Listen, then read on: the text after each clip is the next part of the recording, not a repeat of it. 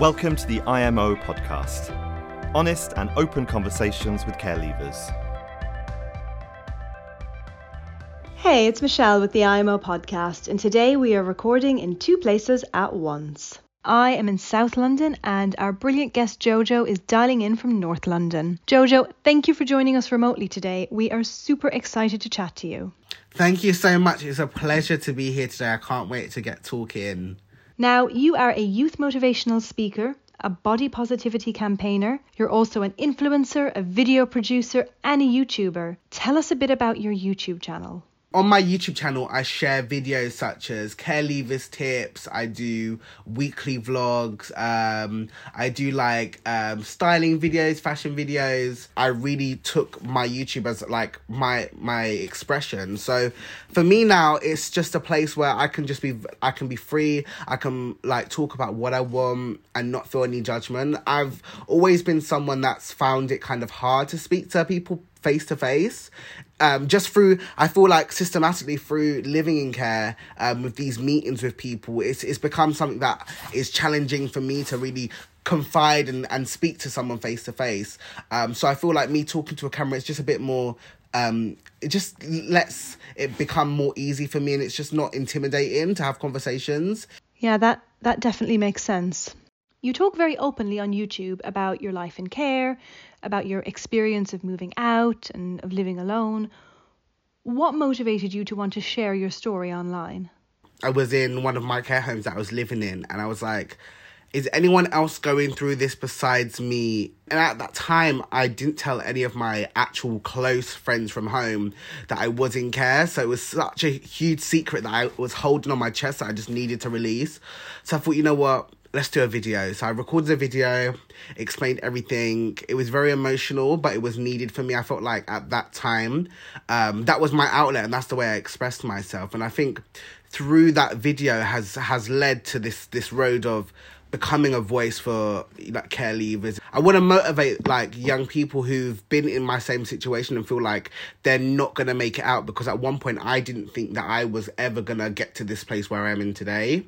And it's just in those situations at that time, it doesn't feel like you're going to lead anywhere or the road's going to lead anywhere. That sounds really tough.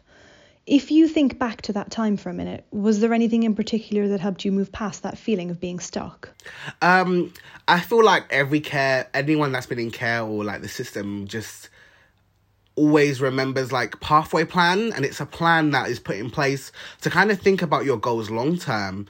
And I used to hate those meetings when I was in my care home, because it was such a meeting where I would have so little say, and I would have my social worker and all these other people making these big decisions for me. And I always used to be so shy and scared to speak up for myself. In reality, that was the time and place for me to speak up. So for me, after being in that place, I had to think of things long term. What did I want to achieve? What did I want to do once I left the system? And just really put in little small goals that I could achieve for me to actually be successful. So that could have been for me going to college, going to university, finding a job. These little things just lead up to just becoming, I would say becoming free, really, becoming to live into your own. I feel like people feel like just because you're in care, that's all that you are. That's a part of my life, but that would never be the whole of it.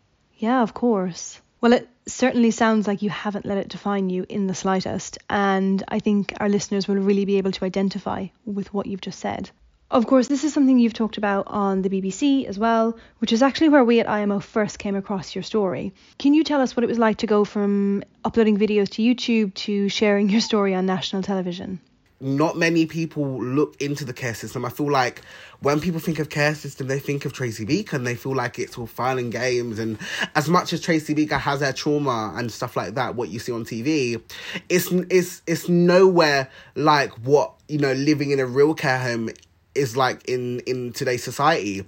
So for me to be put on the BBC, it really gave me a chance to become that voice and really share. But I feel like this image of the care system is not 100% correct. So for me to do something like that, and not even just one, but do a multiple array of videos, was really Joe, this is amazing, and more people need to know about this. So you mentioned Tracy Beaker and its inaccurate representation of the care system. Can you tell us a little bit about how your experience differed from that? Residential was just, it was different. It was a whole bunch of personalities. It was this, I can't even put into words. It was just crazy. Like, so many different people from different backgrounds coming together. I felt like I didn't know what I was going into because I was, in my previous homes, I was just like the one, there was only like 2 people. So I went from living in a house of like 2 to 3 people to like going to like 5, 7. I had so many amazing friends, but I feel like just maintaining that was very hard because I was always moving around.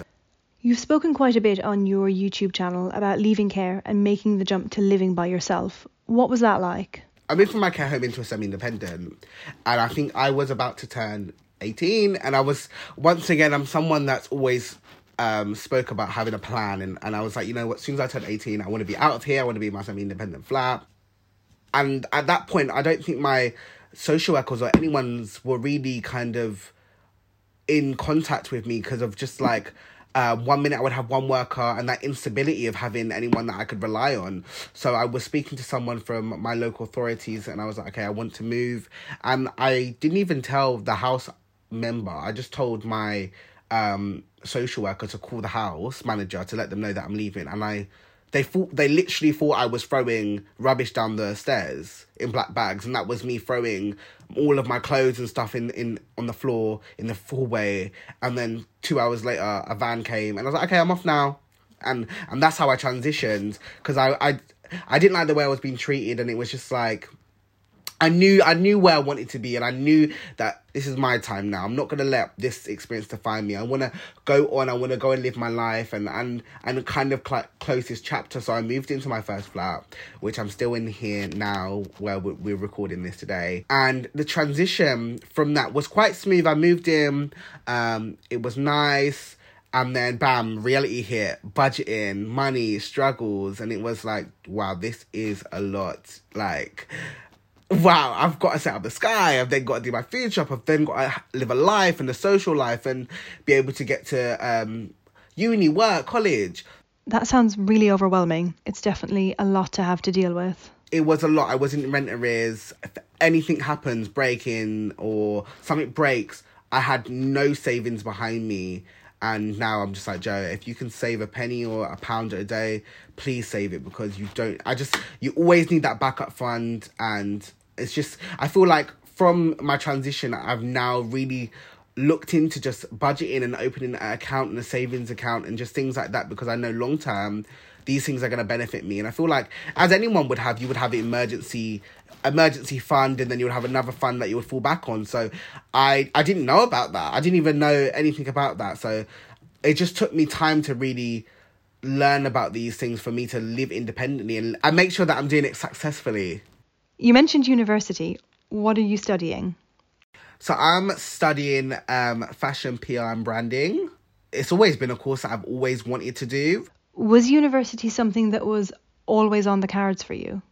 Living in residential, I only did 3 GCSEs. I did maths, English, science, and then I went to college, and then I was like, I did level 1 media, I then did level 2, I did level 3, which was 2 years. So I went through every stage, and I kind of felt discouraged at one point because, you know, all of my friends who were in like my secondary school were at uni in their second year by the time I even started my level 3. So I was like, what the hell is this?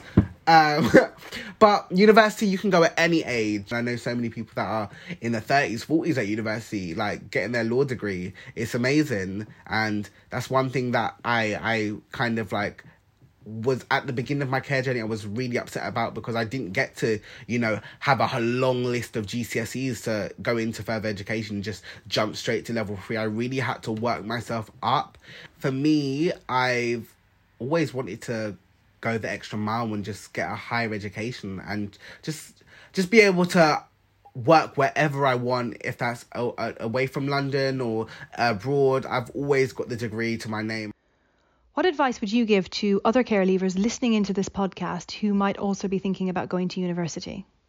Speak to your local authorities and look on your university's website. There's so many resources. There's so much help that they give you. Some universities give you grants. Definitely look into that, because it's free support, and it's a grant, and it's free money that, you know, could potentially help you and just be able to be stress-free and maintain you becoming successful on your journey to graduating.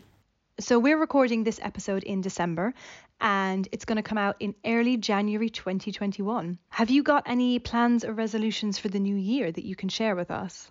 Next year, my goal is to just pass my university, just create more content. Like, I feel like sometimes for me to make the content that I do, it is like draining sometimes, because I have to revisit things and I have to really look deep and be able to be vulnerable. So create more content. And I feel long term, I've put it out in the world with my affirmations. I want to write a book. I don't know when it's going to come out, but that's something I want to start writing and publish and put it out there.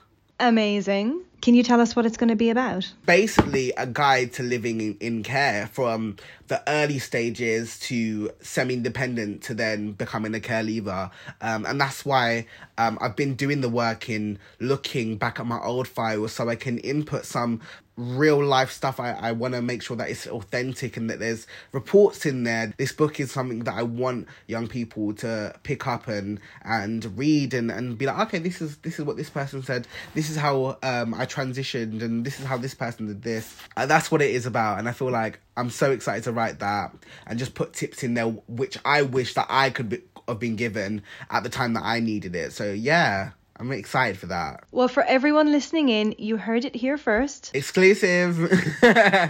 I'm sure we'll have some copies available via IMO. Yes, of course, exclusive.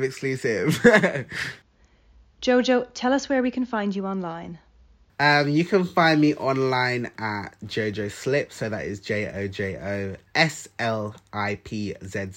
That's on Instagram, Twitter. I've started TikTok now, so if you guys want to follow me on there, because I know the Gen Z are loving that at the moment. And YouTube. So yeah, they're all my platforms, and all of my other links of like pages are on there. So if you're feeling generous, drop a follow. Little self-plug there. Jojo, thank you so much for coming on to the IMO podcast today. You've left me, and I'm sure our listeners, feeling incredibly inspired. It's been a real pleasure to chat to you, and we can't wait to pick up a copy of your book when it comes out. Thank you so much. It's been a pleasure talking to you guys. Thanks for listening.